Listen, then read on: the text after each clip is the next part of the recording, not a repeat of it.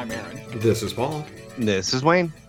Guys, I woke up, came into the den this morning. It was about 4:30, and turned the TV on, and it was on Comedy Central. That's the last thing I guess that we had on before we turned the TV off last night.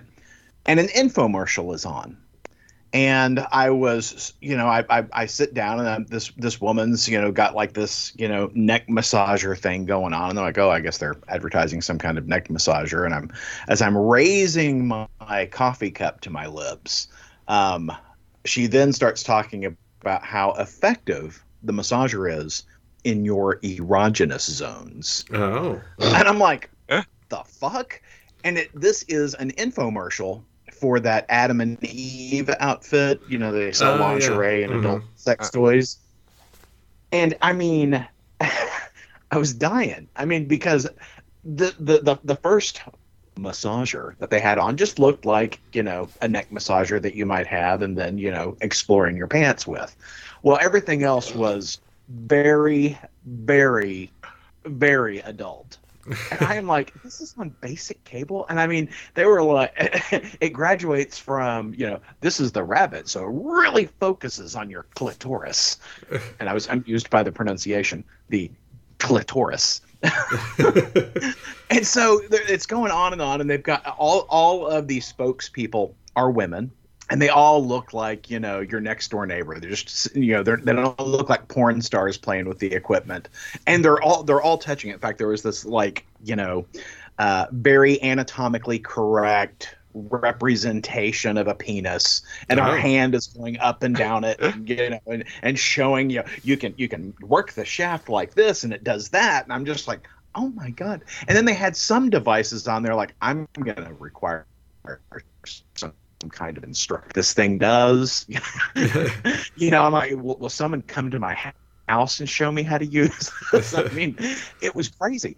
But what killed me, right, as I'm watching this and working my way through my cup of coffee, they talk about their 100% satisfaction, 90-day, no questions asked, money back, guarantee. If you don't enjoy it, just send it back and we'll refund you your money. And it occurred to me, I was thinking about, in fast fashion, everyone kind of talks about, the issue around returns. When folks send you back the shirt that you didn't like, that shirt doesn't usually go back into the online store. It will go to a reseller or outlet mall or something like that. And those that don't then will go to a less economically advanced country. I'm not going to say third world country, but it won't go to like England. It'll go to, some other, country and be sold as new. And guys, I think that's what's happening. It's not just the cock-ring warehouses that these used devices are going to. They're going to third world countries, and that's why the world hates us. They're having to use our used sex toys. They are having to use previously owned ass play training kits. I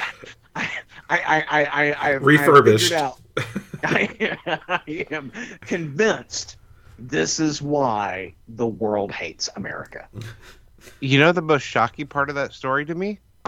You still have cable. You notice he didn't turn it off. Like he came across the dildo. Oh no, I was was just like, kept going. It was watching a car wreck. I mean, it was the strangest thing. And then of course, I had to tell my wife all about it when she got up. I was like, I didn't know that there were kits to train you how to massage your prostate.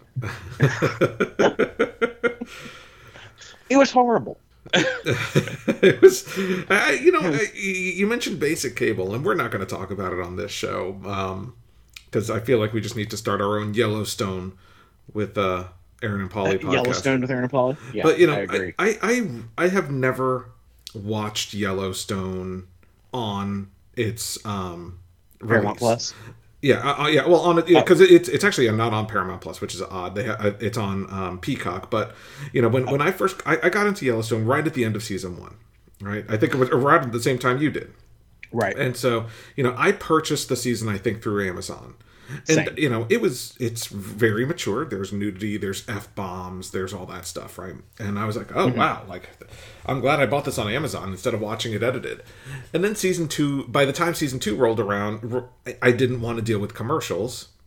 So I just pre-ordered the season, through Amazon.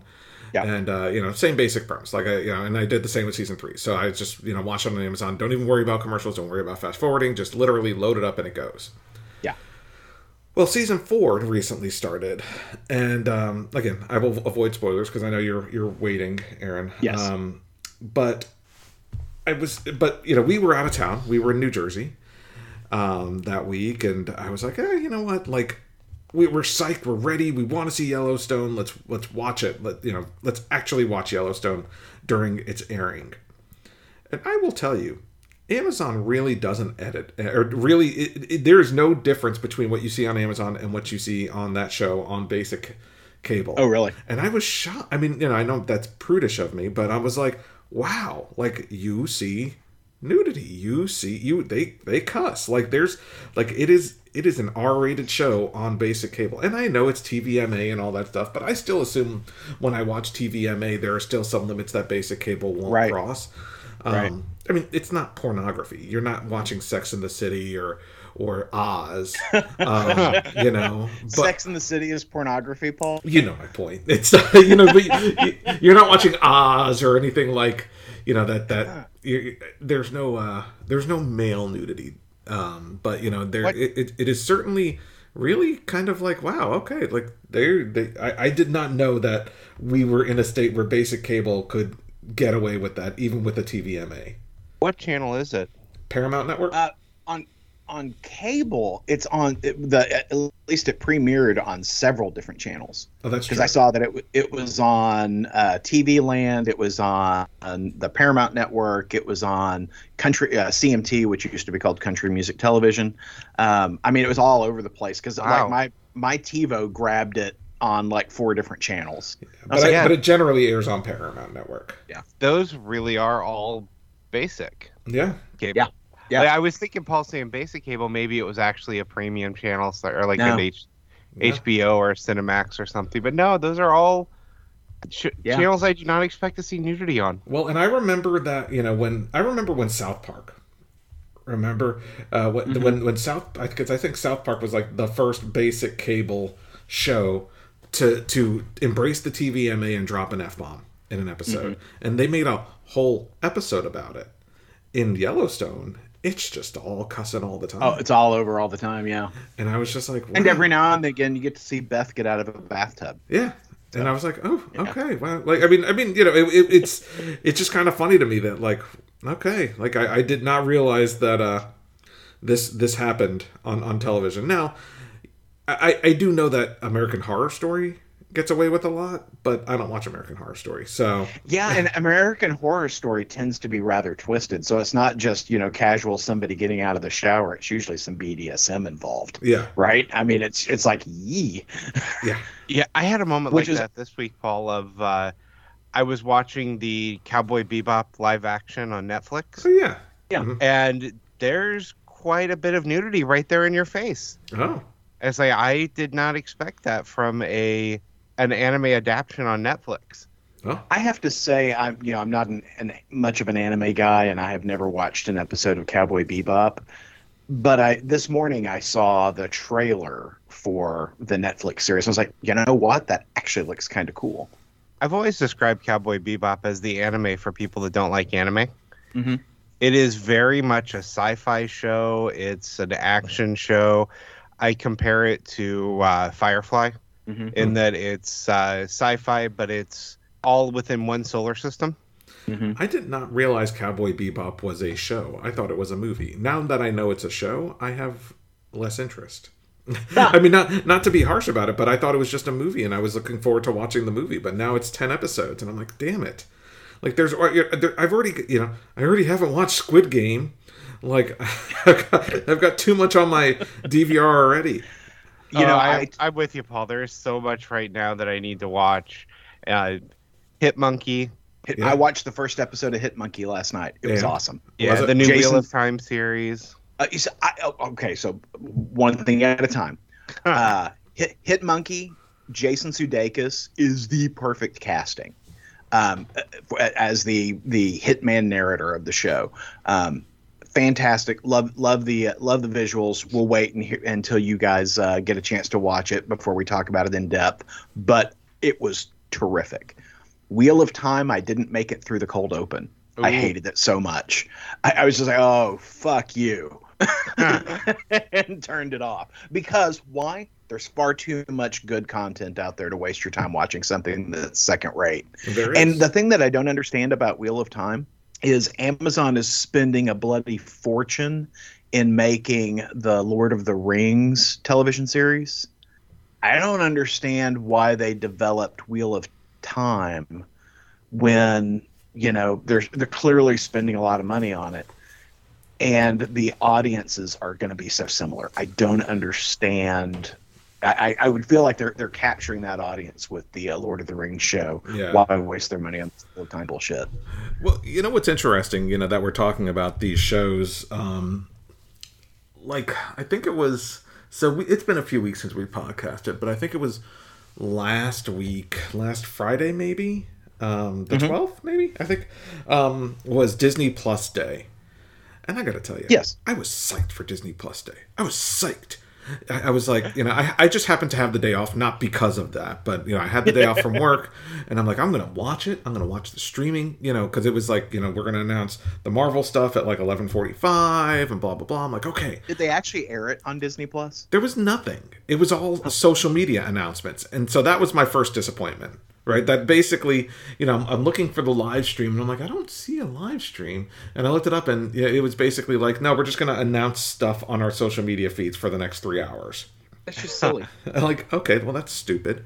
It seems like you could have made this appointment television if you had just, done something with it. And you were expecting it to be a fandom. I was expecting a fandom, especially after, recently watching Fandom. And so on top of that, they most of it was logos. Right. Very, very little of it was actual footage of anything. They had an Obi-Wan sneak peek that was basically just concept art, which I found rather frustrating, given that the show is already filmed. Like they didn't piece together a trailer. They're probably holding on that till Star Wars Celebration or something next year, but I expected more of it. And then, Marvel announced a crap ton of stuff, including, some stuff we'd already known about, right? Like they confirmed Secret Invasion, an Echo TV series, What If Season 2, Miss Marvel.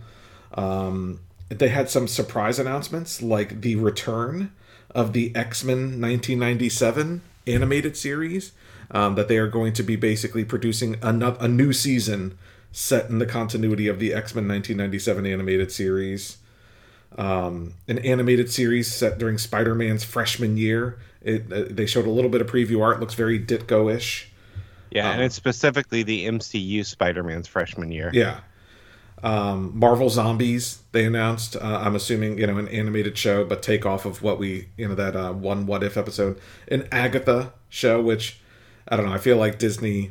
I feel that had already been announced. That had already been announced, but I feel like Disney read the room wrong on that one.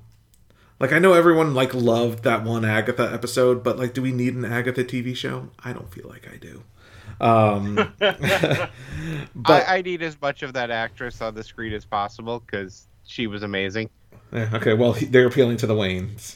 But I was, then it ended, and I'm like, well, that sucked. It was literally just 15 minutes of nothing but logos. But then on Disney Plus, they released a Marvel, a Marvel Disney Plus featurette. It's about 15 minutes long, and the first 12 minutes or so, well, I would say the first 10 minutes or so focus on the previous shows that have already aired, little bits of footage from each. Then they have a clip from Hawkeye, which comes out this week. Yeah, so excited about Hawkeye. It looks incredible. And then it ends with brief teasers of but actual footage of Moon Knight, She-Hulk, and Miss Marvel, which I was grateful to see. We do not actually see She-Hulk. We see the Hulk. We see Mark Ruffalo Hulk pop up. We see She-Hulk's butt. You see She-Hulk's butt. You see a little bit of Moon Knight in the shadows. Miss Marvel you actually get to see, but I was excited to see a little bit of footage. The fact that Moon Knight has something worth already revealing, because I'm very excited about that show. Yeah, I loved the She-Hulk teaser because we got to see Jennifer Walters throughout it. We got to see Bruce Banner. We got to see, just basically what the feel of the show should be. And that's what I was hoping for, at least. I would have liked to have seen a full, let us see her face in She-Hulk mode, but apparently not. As far as teaser go, I was still more happy with that than I was the Flash trailer that, cock teased the Batmobile. Well, I was talking to someone about this the other day, and, Eternals is out now in cinemas, and Shang-Chi, was the prior release, and before that was Black Widow. And, Shang-Chi is now on Disney+. At this point, I feel like I'm just going to end up waiting for Eternals to be on Disney+.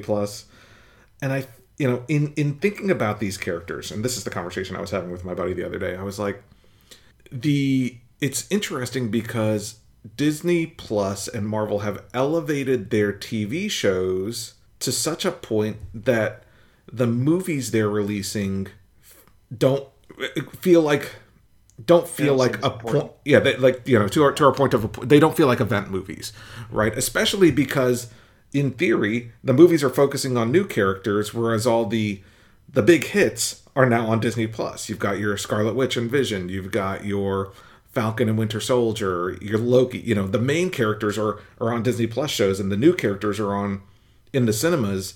But they're not like Shang-Chi is one of my favorite comic characters, but I didn't. I waited like 2 months to see that thing in theaters. They just don't feel like event movies to me, and I don't know how you feel. Wayne, have you seen Eternals? Have you been to the movies to see Eternals yet? Nope. I'm waiting for Disney Plus on it. See, it's one of those things that even. We saw every freaking, most Marvel movies in the cinema. Now, obviously, COVID notwithstanding, but they just don't feel like event movies right now. I will go to see Spider-Man in the theater, though. Yeah, I'm super psyched for that. If we weren't in the middle of a global pandemic, I absolutely would have seen Shang-Chi in theaters opening weekend, right?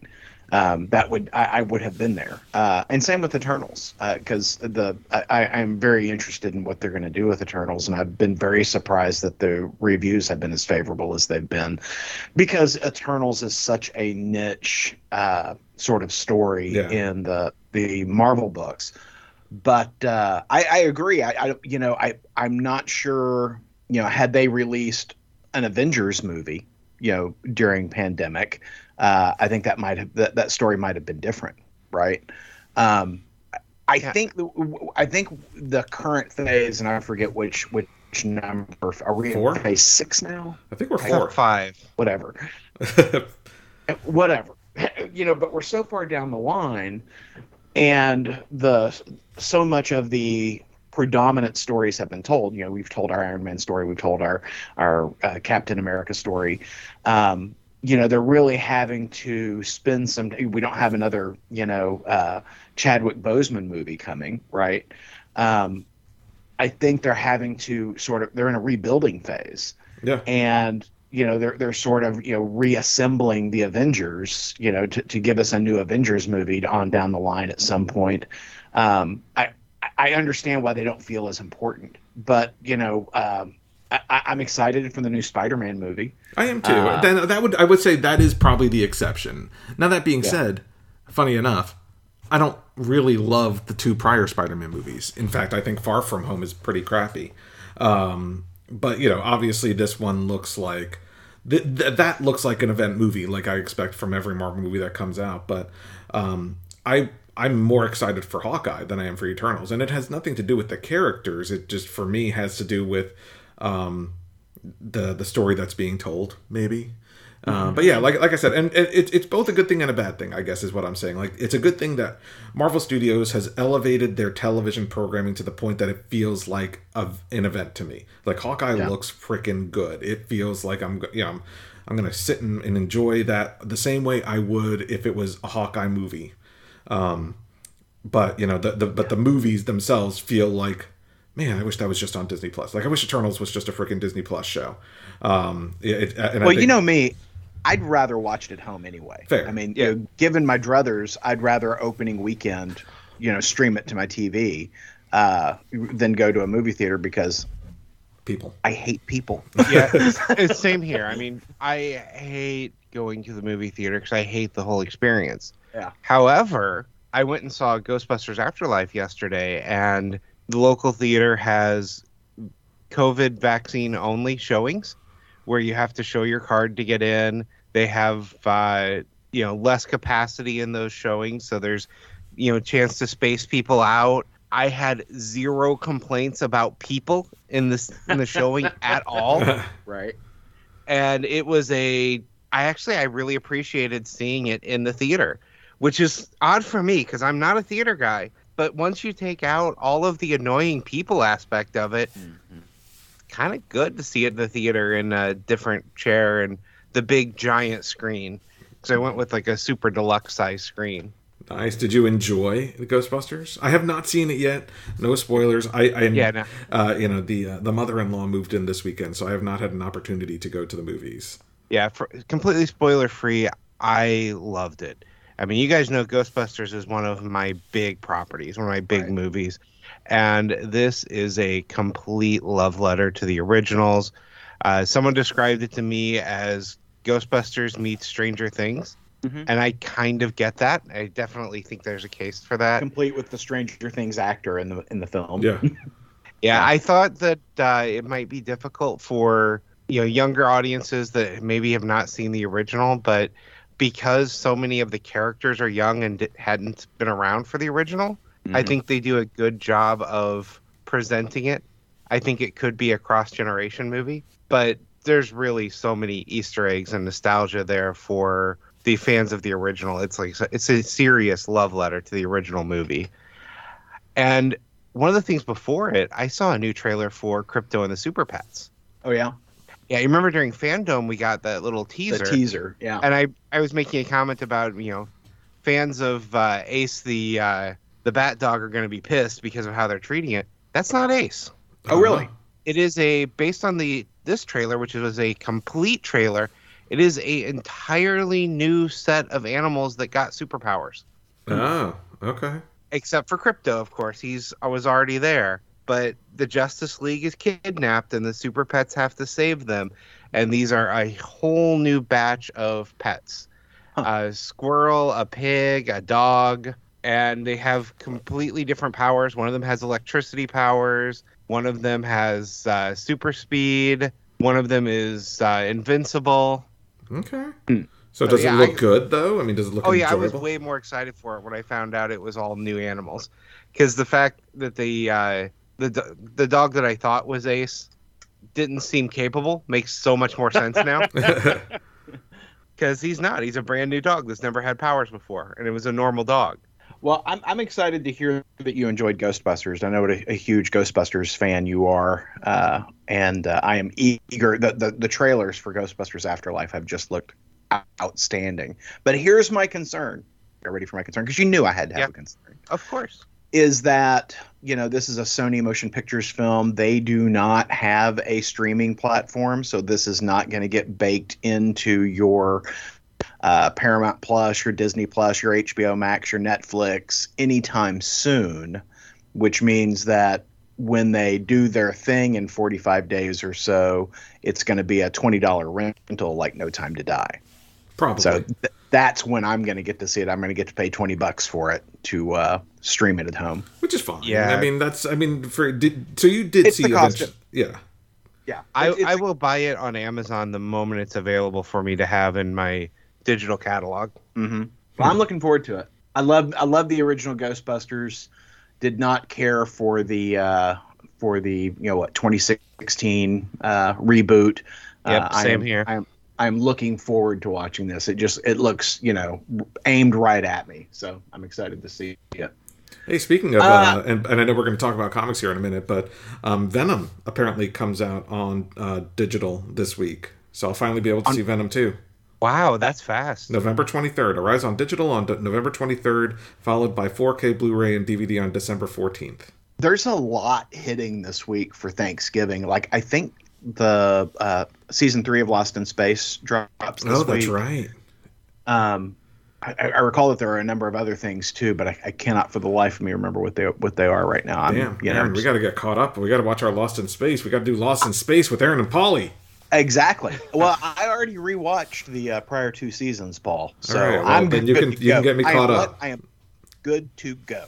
Yeah, I am glad I have the week completely off of work because I am so behind on things I want to see, and Hawkeye is going to come out, and I am going to want to binge watch. Well, I can't binge watch it because it'll only be 1 episode.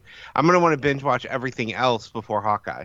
Yeah. Well, and Aaron, you got to watch Mayor of Kingstown also. What's Mayor of Kingstown? That's the new Jeremy Renner show from Taylor Sheridan, the guy who does Yellowstone. Oh, yeah. Okay. Yeah, it's I saw the first episode. Do not. Where is that? It is on Paramount Plus. Okay. The only advice I will give you is do not read any single article about it before you watch it. Big spoilers. Big spoilers. Big surprises in the first episode. So do not read anything. Just go straight in. I tell you, the movie I'm looking forward to is Netflix has Red Notice. Yeah, I want to see that too. I have not watched it. Yeah, it's got The Rock, it's got Ryan Reynolds, and it's got Gal Gadot. I have not watched it yet, but it sure does look good. Yeah. It looks like a real popcorn movie. That's what the holiday season's for, right? That's right. Well, I'm working this coming week, the week of Thanksgiving. All of my peers are gone, right? So I'm the guy holding down the fort this week. And I made the comment on Friday. I said, well, I'm going to run with scissors while you guys are gone. And they said, okay, well, we just need to know which direction the scissors are pointing. Are they pointing out or are they pointing in? And I said, well, what do you mean? Well, we're trying to figure out what type of EAP to call for you. Is this self-harm or harming others? And I'm like, absolutely harming others. Absolutely, nonstop. Like, do these people not know you? You don't harm yourself. That's right. Why would I do that? Between the cigars and the whiskey and the scotch, that's enough self-harm. That's right. Well, yeah, I'd like to point out that I recognized the level of my scotch consumption, and so I switched over to beer during the week. Well, the holidays are coming up, so we'll be able to get caught up on some comics and some TV show, which will be nice. I mean, not this week, but we have a nice long weekend ahead of us, and I've got some comics to get caught up on. But, if you're listening to this podcast, the most recent episode that we recorded, it is November 21st. The last episode in which we all were on the mics to record a Funny Books was recorded on October 31st. It's been almost a month. It's been 3 weeks. 3 solid weeks since we've recorded an episode of Funny Books. And so we've got some comics to get caught up on, including, that week, the first week of November, Dark Knights of Steel came out. The new Tom Taylor, Elseworld, because that's basically what it is. The new Tom Taylor Elseworlds book from DC Comics, kind of a medieval take on the DC universe. And I'm very curious what you guys thought of this book. Can I say first that there are too many dark titled books right now? I mean, just in first run, Dark Knights of Steel, Dark Ages, Darkhold. I mean, it's going to be a dark episode of Funny Books. Yeah, I'm just like, okay, there's too many, because I'm getting, particularly on the Marvel side, I'm getting confused between Darkhold and Dark Ages. Yeah. Not that the stories are similar, but the titles are similar, and they're both coming out at the same time. So I find that very confusing. If this is the dark episode, does that mean next episode is going to be the After Dark with Aaron and Polly? If we're lucky, on the fee-paying member site. After Dark. So, Wayne, did you read Dark Knights of Steel? I have not. I bought it, but I haven't read it. Oh. I gotta say, I rather enjoyed this. I didn't think I was going to. I picked up the first issue so that I could talk to you guys about it, talk with you guys about it. But I was surprised that I enjoyed it as much as I did. Same here. No, it's a Tom Taylor book, so I had high expectations of Tom Taylor, but low expectations because, I mean, let's face it, how many times have we seen DC or Marvel in a medieval setting? Like, that's just a common Elseworlds or What If setting that I've seen multiple times. You know, and we're only one issue in, so it's hard for me to say what this is going to do different than some of the prior stories, but it is a well-written story. It is very much a Tom Taylor story through and through. You've got the emotional beats. You know, Tom Taylor is super strong when it comes to writing, you know, emotional storytelling and, you know, character interactions, and you certainly get a lot of that, a lot of world building without it necessarily being force-fed to you, which was one of the things I liked. Everything basically comes up in conversation, not in lengthy exposition, which I liked. And I do think, you know, back in the day we would have called this an Elseworlds story.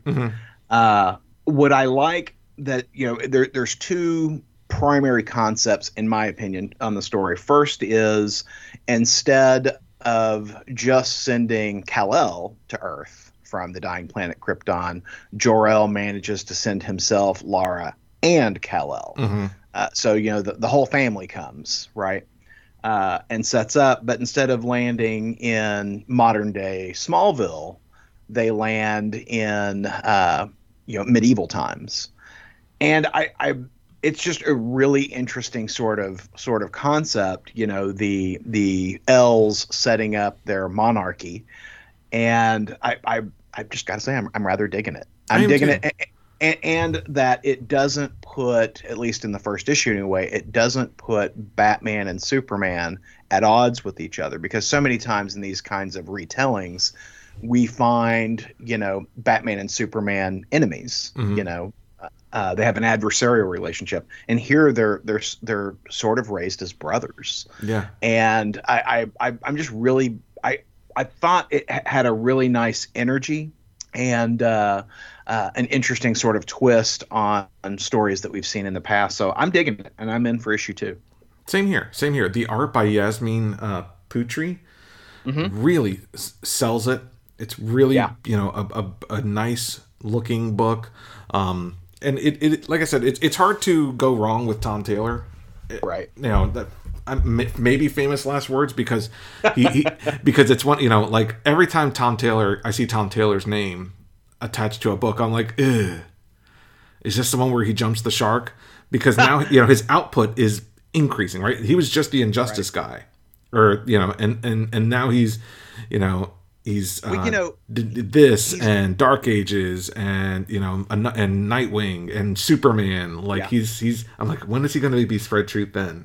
Yeah, like Bendis. Yeah, you know, because we saw what happened to Bendis over the years, but you know, he's kind of in his zone at the moment, and he's got a really unique sort of look on these characters, and I'm just very much enjoying that. Agreed. So Wayne, if I know you haven't read it yet, but definitely get caught up on it. I really enjoyed it, and I'm looking forward to issue 2. And you know, since we're talking about Tom Taylor, and I mentioned another one of his books, Nightwing 86 came out this week, which was, for, you know, in my opinion, a really well done tie-in to Fear State, because I feel like I was able to enjoy this 3-part tie-in without feeling obligated. That I mean, yes, there was one moment in here where it's like, if you want to know what happened, check out the Batgirl book or whatever. Well, and I think it gives you a false sense of quality, right? Because you're like, these books are really good. Yeah. I should go check out Fear State. You should not. I am telling you, you should not. Exactly. Exactly. Like, I mean, that is the lure here. Is like, you know, don't trust it. It's a trick. They've given you quality here. It's not quality over there. It is not. Yeah. No, I very much enjoyed this book, and I've enjoyed this run. And I know that Wayne's going to disagree with me here, but I think the artwork's fantastic in this book. I love how he draws, and particularly how he draws Barbara Gordon, Batgirl. The book is really enjoyable.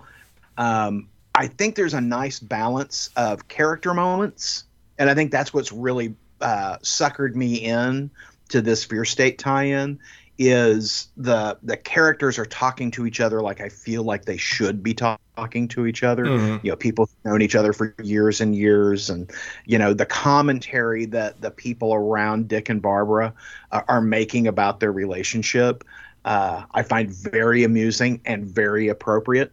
I dug it. I dug this book a lot. It is frustrating that the main story was put on hold for a tie-in, but still the tie-in issues have been good.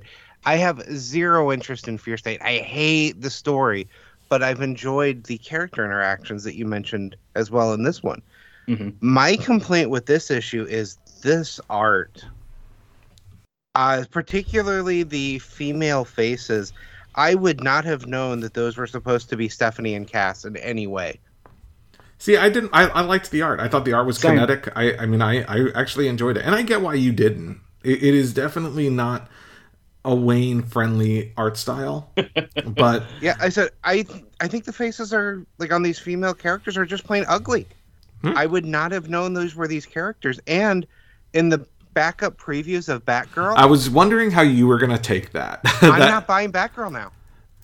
You mean Batgirls? Yeah, I am not going to buy Batgirls now because the art in it looks like this art.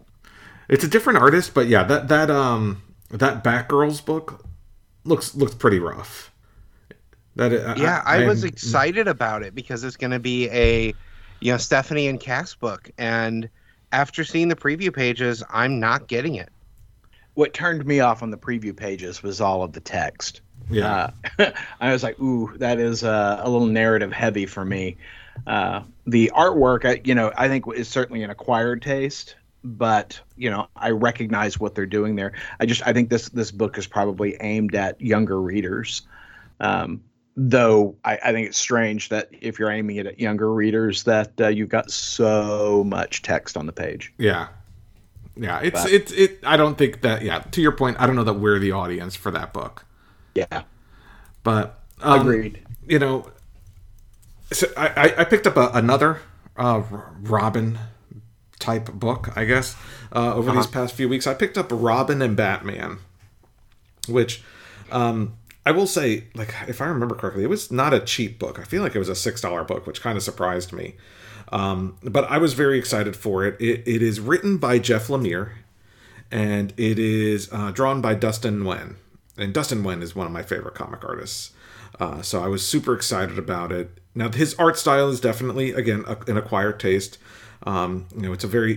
In this book, he's employed kind of a watercolor art style, which is, I think really pretty on the page. So what this book tells the story of, it is kind of like a year one Dick Grayson type story. Very much about Dick Grayson coming into his own, some of his first adventures in the Robin costume, that kind of thing. It also very, it features Killer Croc pretty heavily, and, tying Killer Croc into Robin's origins, in that Killer Croc may have actually been a friend of the Graysons at Haley Circus. So I actually really like the book. It's hard for me to recommend it at $6. It's one of those, it's one of those, what do they call that? Black Series, Black Label. Oh, yeah, Black Label. Black Label books. But it's got a killer creative team, so I really enjoyed it, and I'm looking forward to the rest of the story. So it was a good week for Dick Grayson, I guess is what I'm saying. a good week for Dick. So returning back to our Tom Taylor appreciation show, and can I just say that I in my brain I keep hearing it as Tom Taylor Jingleheimer Schmidt, but he's doing some work over on the Marvel side of things as well, and we are on issue 3 of Dark Ages, which tells the story of a world without electronic technology. Yeah. And it was not a good week for anybody over there. No, well, except maybe Apocalypse. Apocalypse had a good week. This is where the Tom Taylor came out. I think, of this series, because the first two, the first issue was very much set up, and then the second issue was a little bit more, here's the current state. This is where the Injustice Tom Taylor came through. Well, and and to your point, the thing that I really enjoyed about this book is Tom Taylor does this magnificent thing in the stories that he tells, is he really gets into how the powers work of a given, hero or villain, and then how that could be more creatively employed, right? And that's what I dug about this book, because the technology, since they don't have electronics, they don't have, industry, that kind of thing, you're using, superpowered individuals as your technology. And I just really dug the tactical nature of how the characters are deployed and how they're used. And I mean, how Apocalypse attacks the good guys. I thought this was a great book. I really enjoyed it. I can't wait to see where it's going. The only problem go ahead. I am loving all the characters and how they're adapting to the world. Particularly, I like that this is told from Spider-Man's perspective, and that we have a Spider Child here. Yeah, I think one of the things that I both appreciate and is a concern for me is exactly what you put your finger on, Aaron, which is that Tom Taylor, finds ways to employ these characters' powers in a way that we haven't seen before, right? So the Purple Man has taken control of Quicksilver and uses Quicksilver to attack our heroes, right? And Quicksilver does short work of a few of them. Right, and it's a pretty tragic ending of the book. Some characters don't make it out alive. But as I read it, I look at it and I'm like, yeah, but why has no one ever done that before? And maybe that's the good. Maybe that's the good thing about it, right? But I'm like, why has no one ever done this before? Because it's one of those things that. And I think with Tom Taylor, he gets the benefit of doing these out of continuity tales so that characters can die. Quicksilver can roll in, snap a couple people's necks, stab someone through the heart. He can do these things in the way that a normal Marvel book couldn't. And it kind of puts you in the mindset of like, damn, it because the stakes are raised, it kind of makes you feel like, wouldn't it be great if you could read a Marvel book and the stakes were that high? Know what you're reading here is, despite being such an obvious use of these characters' powers, is not something you'll ever see in the pages of Fantastic Four or Avengers or anything like that. Yeah, and that's the real scary thing about a speedster, is how much they can do that quickly. Right. Even a speedster who is not, Quicksilver is not anywhere near as fast as, say, the Flash. Right. Yeah. But he's still super fast. And so that's the thing that I enjoy about this is we so rarely get to see a speedster do the things that a speedster could really do, and it's one of the things that frustrates me about not just comic books, but also a lot of the television shows and movies is that, someone who moves as fast as that could do many, many things to you before you have the opportunity to react. And nobody should ever get the drop on the Flash, Grant Gustin. He should see it coming from literally a mile away.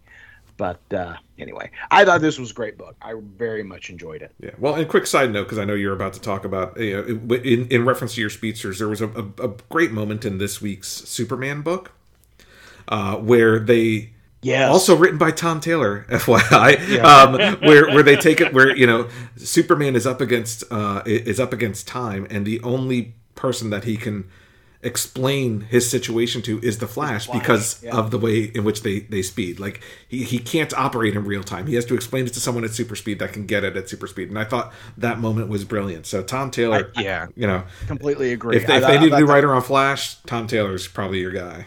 Yeah, I definitely love that moment of, I don't have time to explain this to anyone else. Yeah. We have not talked about it much on the podcast, but I'm really getting a kick out of the Darkhold tie-ins. over at Marvel. I've read 2 of them that I thought were just outstanding. The first was the one that came out last month with Iron Man, which was sort of a body horror story.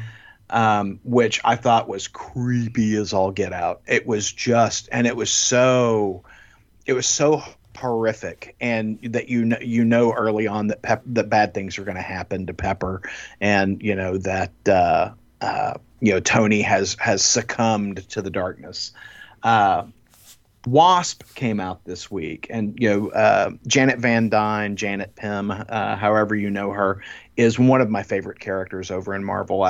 She is just somebody that she is often written with a fantastic wit and sense of style, and really lightens the storytelling in a lot of really dark stories.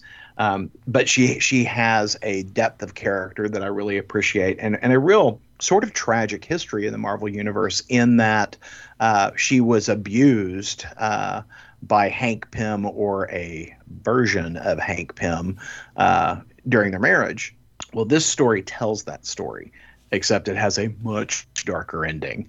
And I won't spoil anything other than to say I really appreciated the storytelling in this book, both visually and in the narration. I think there is such a really interesting place to tell these sort of horror stories in the Marvel Universe, and I like the opportunity that we're getting to see our otherwise heroic characters do horrible, terrible things. So, Aaron, that's my question about these Darkhold books. Mm-hmm. Are they tied together? Is this an event? Are they all what-if stories that are separate? So the tie-ins that I've read are out of continuity. They do not link to each other. The only connecting thread is this is a universe in which the Darkhold has been unleashed. And so it has affected, those who would otherwise, it's affecting everybody, but in particular, it's affecting our heroes and turning those stories darker and horrific choices. And the reason why, because I was curious too, having read the Iron Man book, I was like, well, I wonder how this ties in. Well, there's no connective tissue at all that I could see other than the Darkhold setup. So each one of these is kind of a one-off. They don't link together. They don't tell a narrative connecting to the main story, other than to give you a flavor of horror in the Marvel Universe. They are you can pick up the Iron Man book, you can pick up the Wasp book without ever having picked up the main series, and I found them both very enjoyable. Okay, knowing that, I may pick a couple of them up. Beautifully. Now, I got to tell you, I wanted to get the Blade book, but the preview art was awful, in my opinion.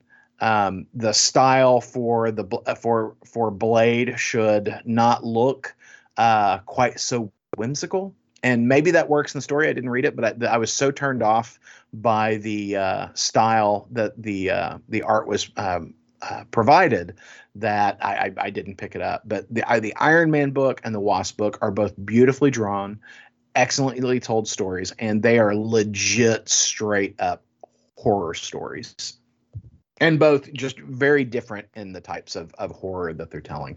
I like I said, I enjoyed both of them a great deal. So, Aaron, I owe you a big thank you. Uh-oh, here it comes. Is it because of the gift I sent you from Adam and Eve? Oh no, that thank you I'll give you later. Okay, yeah, excellent. No, the thank you I owe you is for pointing me towards Primordial. Isn't that a good book? It really is. And it's like, when the first issue came out, I wasn't going to pick it up. It looked interesting, but I didn't really know what it was until you told me about it. And then I was all on board. So now we're 3 issues in, and we still don't really know what's going on. And I'm still 100% in love with this book. It's a great book. I love, number one, you've got the animals that we have shot into space have, clearly encountered an alien intelligence, and the alien intelligence is uplifting them to, more of a sentient intelligence, and, being able to reason and communicate. But for what purposes, we don't yet know. And meanwhile, on Earth, we're neck deep in the Cold War, and we've got disenfranchised scientists from both the Soviet and the U.S. side working together outside of the knowledge or approval of their respective governments. Yeah, well, and it's an alternate Cold War because right. a couple of major things are different. We never went to the moon. The program stopped, and because the program stopped, Kennedy lost, and we have Nixon as president. Yeah, it's a really interesting book. I think there is a style to the artwork that's very reminiscent of Jonathan Hickman's sort of graphic design.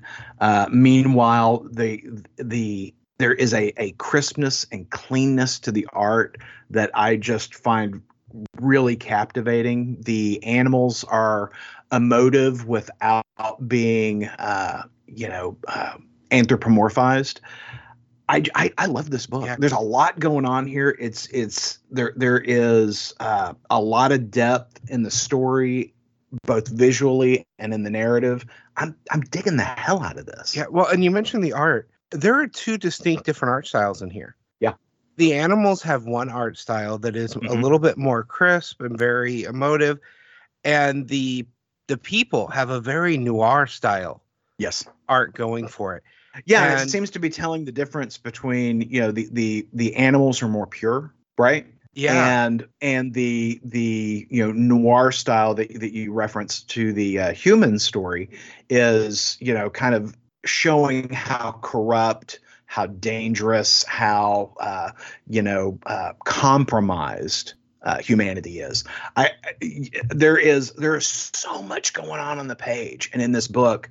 I can't get over that I almost missed it. Right. I mean, I hadn't seen any press on Primordial, and it was only because the cover grabbed me that I went and I looked at the preview pages and went, I got to get this book. And then, just word of mouth, I kick it over to Wayne. So he picks it up. And dear listener, I hope you're picking up this book.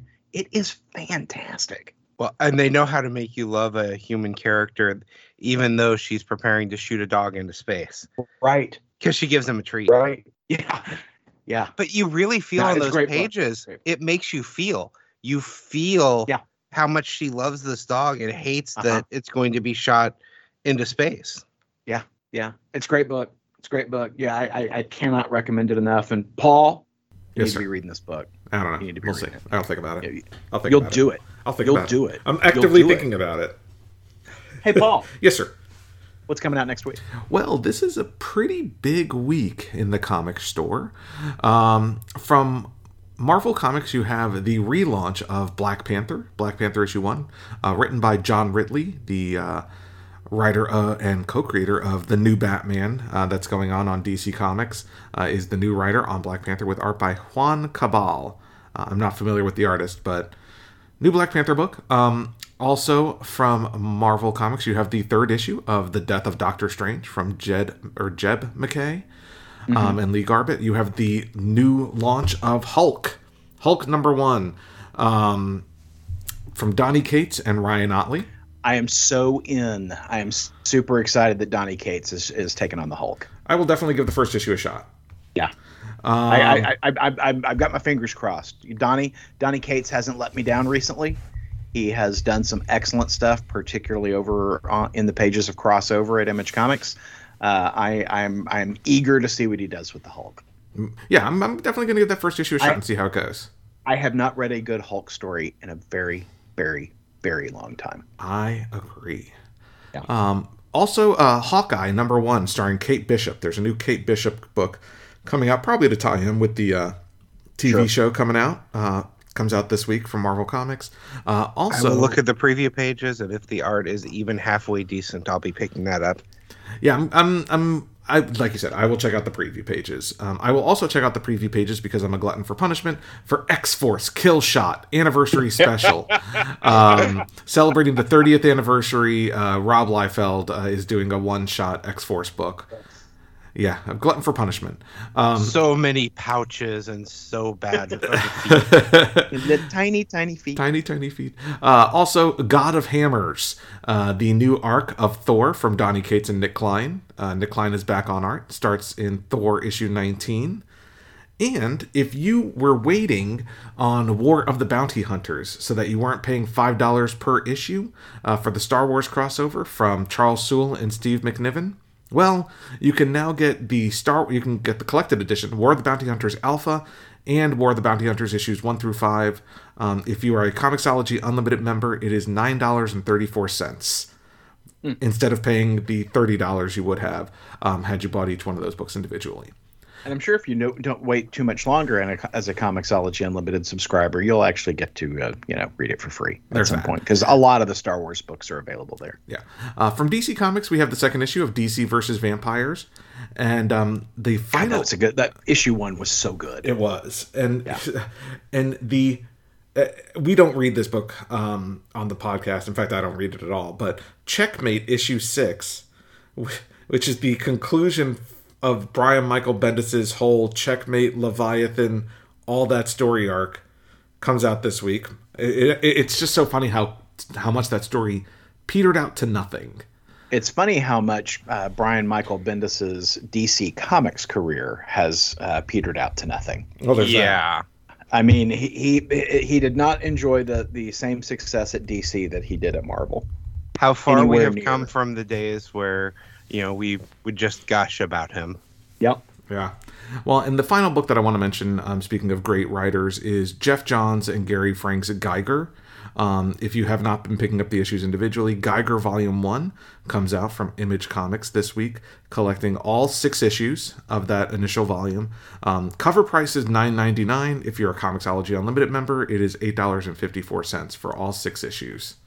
Very good. I liked Geiger. I did too. I think there's a lot there to like, and I'm excited to see the expansion of the Geiger universe that is promised at the end of that book. Mm-hmm. So, well, hey, a lot of good stuff coming out this week. Something to be thankful for, and something we're thankful for is you, and we'd be particularly thankful if you gave us a call at 972-763-5903. That number, once again, 972-763-5903. And if we use your voicemail on the show, you could win a coveted, valuable Ideology of Madness surprise, or maybe even, a personal vibrator from Adam and Eve. You never know. You never know. We could send you one of the previously used. Yeah, because when Aaron starts watching an infomercial, he's got to order.